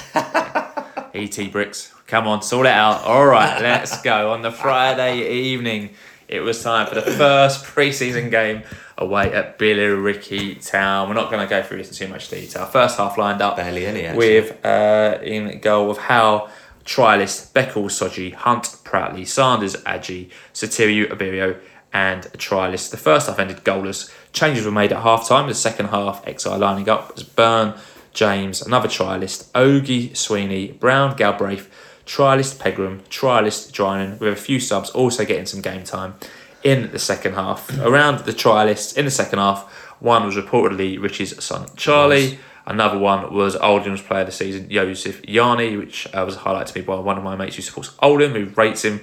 And Bobby Duncan is another player who's kind of been strongly rumoured. The game ended 0-0. Valuable minutes were gained by all players. I think there's roughly 1,677 fans there, which isn't a bad turnout at all. So we're already aware that the podcast is at an hour 24, but Richie did give a really good interview after it that Dave Victor was kind enough to send us. We're going to play it because he gives good updates across a number of things. So here is Dave Victor talking to Richie Wellens post Billericay. And we're on mute. Just how excited are you about next season? I'm excited about next season. I'm not excited about these kind of games. They don't really get my adrenaline going. They don't get the pulse going. But they are a means of a means. You know, you turn up your first game after you've worked hard. The players have been fantastic, but then it's an AstroTurf pitch. It's roasting. I thought the first half players found it tough in terms of the heat was extreme. But you know, all the players have acquitted themselves, no injuries, and some of the things in terms of out of possession we got to. But when you pick two teams like that and it's mix and match, it can be very difficult. So we've got through it, no injuries, and I'm pretty pleased. And that's important because I remember this time last season at Happe, you picked up a couple of significant injuries, didn't you? Well, yeah, I mean, when you change surfaces, it can be really difficult. I don't understand how these teams, especially when you look at the National League and in Scotland where they have AstroTurf pitches and these teams are playing on, I think it's really difficult. But I think first half we had all the ball more or less the whole game. But I thought their shape was really good. You have to give them credit. And a typical pre-season game, you want to play in front of them. Every goal has to be perfect. When they were quite high, but we had no pockets to play in. And we just need to lift the ball over the top more to try and create them gaps in the middle of the pitch. And we've never done that. I thought second half was more or less in complete domination. We just needed the goal to break them down. But like I say, a lot of players got good minutes, and it's just a starting board for them. Over 1,600 here, and I think for the Orient supporters, they were the majority, and they enjoyed seeing the new signings. Well, I thought Max Sanders was the best player on the pitch first half. His range of passing is there for all to see. He's a clever footballer, and when we tidy him up, he's going to be a real asset to the club. I thought Sam Howes in goal looked really composed. He'd done everything with an intensity to him. You've seen little glimpses of Dan Agyei. He's a week behind the rest of the lads, but you've seen little glimpses where he can manoeuvre the ball. He's got pace, he's got power, so he's exciting. And I thought Ethan, you shown little touches of class as well second half. So obviously Idris was only training with us 2 days, so we felt it was important that he got a training session today. And on Astro, not doing much, it was a little bit of a risk to train him. So listen, I think the 4 good signings. Hopefully, I can see Lingy. If you turn the camera round now, look, it's going to turn around. You see Lingy's on his phone there. Hopefully we might. Oh, he's just put it down. It wasn't that long. Hopefully we might have a couple more in the next week or so. It wouldn't be a pre-season friendly without a trialist or two, and there was a special one for the O's, wasn't there, in that second half? Yeah, no, I mean, Charlie's obviously left United. He's going in at another club on Monday, so we were short on bodies this week. So for the last week and a half, he trained with us just to get him a base fitness. And even though he's a right back, we stuck him on the left wing because we needed a body there. Obviously, with Theo, who we didn't want to risk because he just strained his thigh. That Hainault Forest run again, which we got a few injuries there last year. We've done it again. Matt Harold loves it, but we keep picking a niggle up. But we're very, very superstitious as well. So Forest run, and then the first game on AstroTurf. Hopefully the omens are good in the coming season. But yeah, Charlie just needs a bit of fitness, as the rest of them do. He'll go to Cardiff on Monday and obviously spend a bit of time with him. And is it because of the pitch that Dan Happe didn't feature tonight? No, Dan's not trained. He's doing his own training programme with Melvin and with Keats, and when I think probably Monday, we'll have to be careful with the travel schedule, but definitely by Tuesday he'll be back training fully. We just need to. When you do your medial, you're just scared of just that contact. the block tackle where he can just open up. So we'd be careful with him in terms of his fitness. He's doing a lot of running, so that should be fine. Charlton on the first day of the season, Charlton on Monday in Spain. Yeah, I mean, it won't have any bearings on the first game of the season. The atmosphere, the intensity, everything about it will be totally different. And we've arranged with Charlton to play for 30 minutes so everybody can play 60. So obviously that's not the case in the first game of the season. We want the majority of 11 to play 90. So yeah, if we could have changed it, we probably would have changed it. But we'd already committed to it. So yeah, we'll just crack on. Charlton, Plymouth, Portsmouth. It couldn't be a harder start, could it? We play Plymouth in the court. I mean, it's the pain in the ass about that is it's away. I mean, is it a further away? We always get away trips. I remember Forest Green last year. No, I mean, Charlton obviously new manager going in, seeing the season off, a lot of transition. Portsmouth will be strong next year. You would imagine that. For me, them kind of clubs in League One shouldn't be. They're a given. They should give me a gimme. They shouldn't be in League One. A huge crowd, huge stadiums, huge clubs. So I think it's a great start. Why not start with you've got to play them all twice anyway. I'd rather play them now than, let's say, a Bolton, a Barnsley that have got the majority of the players that have a bit of cohesion. And we should have a lot of cohesion if you look at our back four. Our midfield has more or less stayed the same. Out of the players that we've lost, we've only really lost Kelman and Paul Smyth from our outfield players, and obviously Lawrence. So we should have cohesion, and we found out last year what a good start can do. And finally for me, Richie, what is your target? What is realistic for next season? I've no idea. If we was going into that league last year, and I would have thought, I just had a previous interview, and for me, Plymouth's achievement of getting over 100 points, I think Ipswich were either 100 points or close to 100 points. Sheffield Wednesday were 97. Barnsley and Bolton were 85, 86. Usually them kind of points can get you automatic, which says to me that the bottom of the league, I mean, even the relegation was going down on low points. So there's an opportunity. I think next year will be an opportunity because I don't think the three coming down will be as strong as the three going up. And I think there's an opportunity for, I see Burton making a lot of signings, doing a lot of good business. Bristol Rovers have got a bit of money. Fleetwood have made some good signings. I think there'll be clubs like that you expect to be in the middle, the bottom, that will challenge for the playoffs here. I think a couple of them will get in. So, interesting league. I have not got a clue. You asked me this question last year and I said if we finish above Northampton and Mansfield, I'll be very, very happy. And if we finish above Bolton and Derby next year, I'll be even fucking happy. Thank you. What a way to end it. Richie Wellens almost dropping an F-bomb on your pretty much podcast. So I think that was a really good interview from Richie, which is why we played it. He mentioned some really good points around the squad and expectations for next season. So Sunday, the 9th of July, then we move on to the day we finally caught up Mr. Levy as the men's team left the UK. They've departed for their training camp in Marbella for their one game against Charlton, and obviously around team bonding and to get everyone on the same page. So we hope they have a lovely time. If you're going out there and you're listening to this on your journey out there, have the most wonderful time and keep us posted on any developments that you have out there. Yeah, absolutely right. The ladies' team were in pre-season action today for the first time, and they were defeated 6-1 by a Puma Showcase team, with the O's solitary goal coming from Hunt, who scored from the penalty spot. So unlucky to the ladies, but again, it's just pre-season. It absolutely is. So before we round this one up then, I think it's been a busy 2 months at the club. Yep. We've seen some massive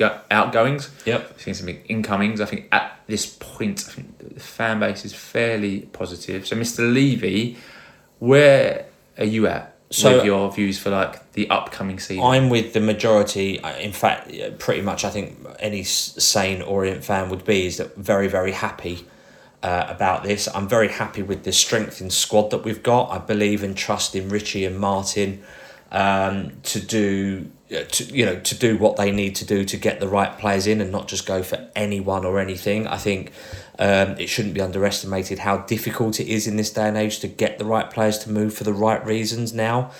So many players are just chasing a contract or chasing a move to a big club or a sexy name as higher up the league as what they obviously can get. So for me, obviously look, gutted to lose Paul Smyth, gutted to lose Lawrence Vigouroux. Paul Smyth, I think has been replaced with a player who had a better return last season. Overall, so quite exciting, similar age as well. Lawrence Vigouroux, his replacement obviously remains to be seen, but again, we don't begrudge him a move at all. He served us very, very well, clearly a level above us. But generally, you look at the additions. We've signed a young lad who played in League Two all season from Manchester United. We've signed in Ethan Galbraith. We've signed Max Sanders, who by all accounts against Billericay last night chose some really beautiful passes and has a good range of passing.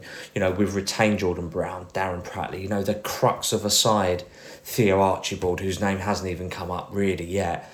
Fundamentally, we are there. We just needed a sprinkling of other players. So, yeah, I'm absolutely delighted. Excited to see, we've got Drinan and Saturiu as established strikers. It's just a question of who else that we're going to be signing, to complement that and to sort of give them a run for their money. What formation we'll be playing, who knows? It could be a 4-1-3-2 or a 4-2-3-1 that he's been playing, or a 4-1-4-1.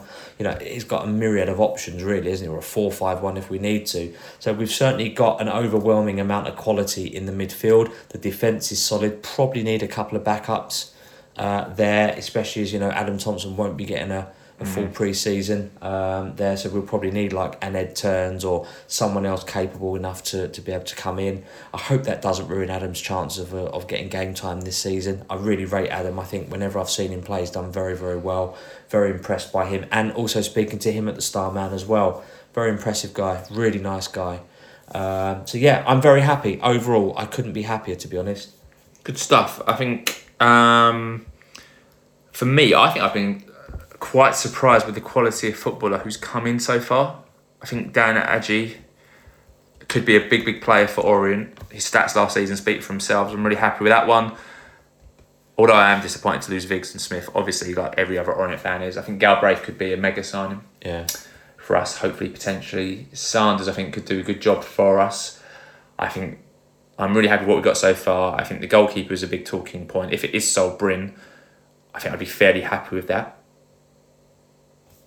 If it's not, then I guess we'll see who comes in. Although, from what people were saying, Bryn is pretty much there.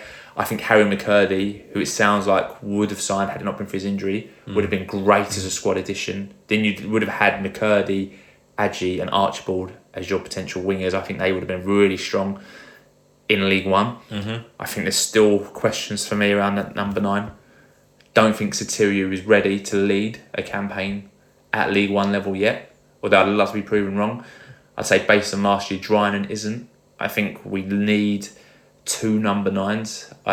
The rumours on that have kind of stopped around number 9s. Whoever comes in, I think based on what we've seen so far, will be quality. It might be an eye-opener.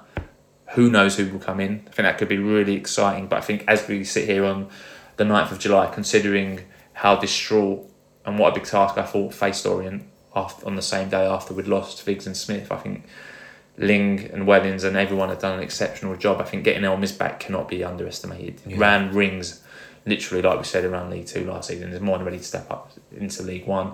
That defence as a back 4 of Hunt, Beckles, Happe and James were fantastic last season, albeit they had Vigouroux behind them. So I think, like we said, the keeper's massive. Central midfield speaks for itself. Really got a good 6 in there who we can kind of rotate into that 3. And obviously Archibald, if he can deliver what he delivered last season. Agyei on the left, and then hopefully get a decent, really proven and exciting young number 9 in. We could be a force next season. So, yeah, as it stands, with 3.5 weeks, basically 4 weeks before the season starts, I think we're in a pretty strong place, and I'm excited about that one. So, your South Stand chums are fairly happy with what we've got, and I think massive kudos has to go to the club. Let us know your thoughts on that one. You can also always tweet us, no matter where you are. We can be found at Orient Outlook on Twitter. We can be found at Instagram at Orient_Outlook_podcast. We can be found on Facebook at Orient Outlook Podcast, or you can email us if you like at orientoutlook@outlook.com. You absolutely can. So let's wrap this up then. We're just pushing an hour 40 now, so a bit of a bumper one with so much that's happened in the last couple of months. It is every piece of information that we hopefully you haven't missed. Fantasy football, we are going again on fantasy.premierleague.com.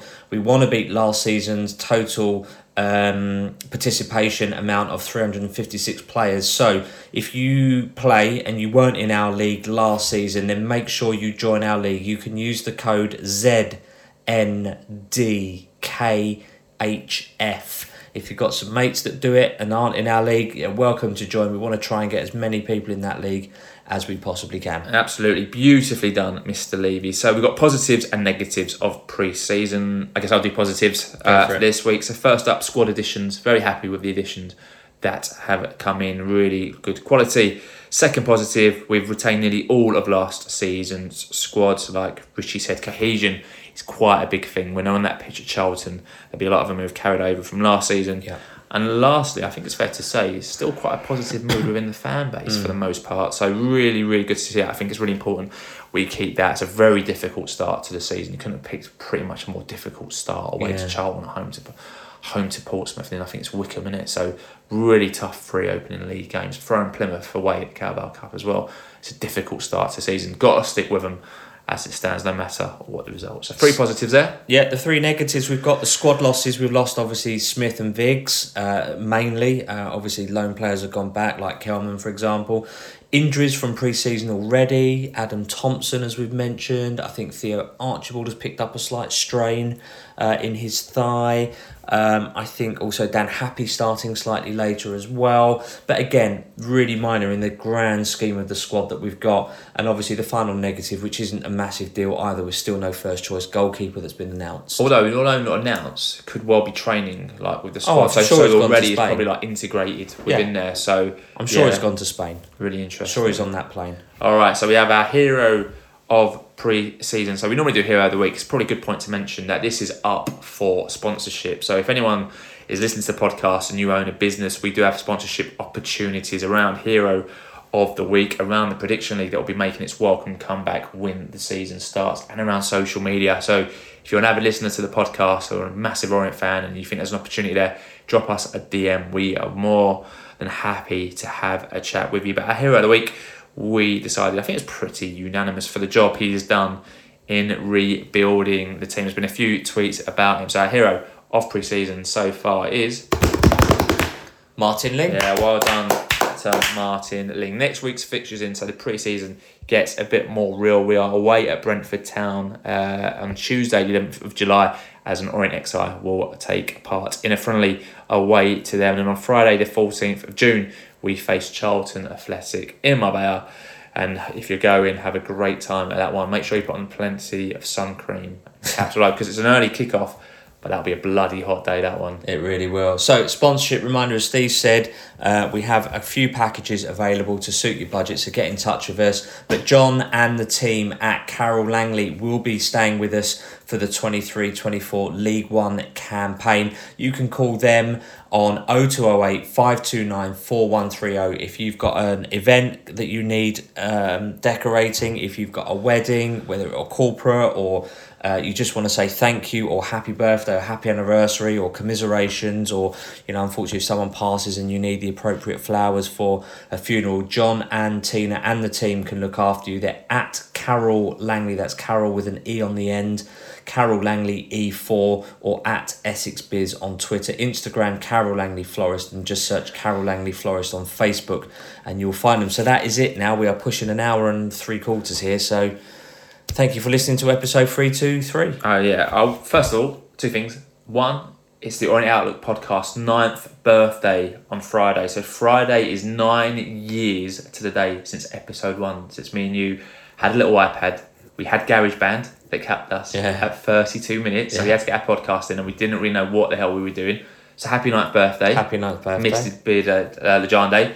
And second, how good is it to be back, right? Yeah, Missed it. It's been so good to talk about Orient. It's been good to be away, but it's now good to be back talking about good, positive things. We are back and we are loving it. So to summarise this one, it has been a busy few weeks of change at the O's. It's been proper busy with some familiar and legendary faces leaving the club. But as one player leaves, it creates opportunity for a new face to come in, create their own legacy, new memories, at the club. We've been very impressed with the talent that's been brought into the O so far this pre-season. We look forward to seeing who else arrives over this period, with Richie Wellens and Martin Ling fine-tuning the squad, all in preparation for the start of the season on Saturday, the 5th of August. Yeah, it's coming soon, isn't it?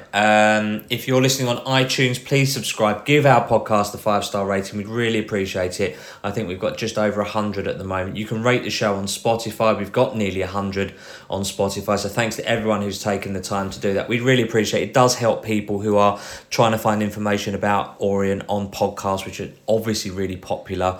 So yeah, please do help us. It helps to get us heard by other people. So if you're listening on SoundCloud, Spotify, TuneIn and Stitcher, add us to your favourites, and that way you'll get all the podcasts as soon as they're available. We're also on smart speakers. We're also on the Fan Hub app. So listening to this podcast just could not be any simpler. If you've got an older relative, a loved one, someone that's got a friend that's got a passing interest in the podcast, there's new fans taking up season tickets still, coming to games, grab their phone for them, download it for them, and pass the pod. Absolutely. So we'll be back with episode 324 soon. I think we'll do one more this pre-season before the season kicks off proper. That will have all the information and views that you could ever need. So we look forward to hearing from you.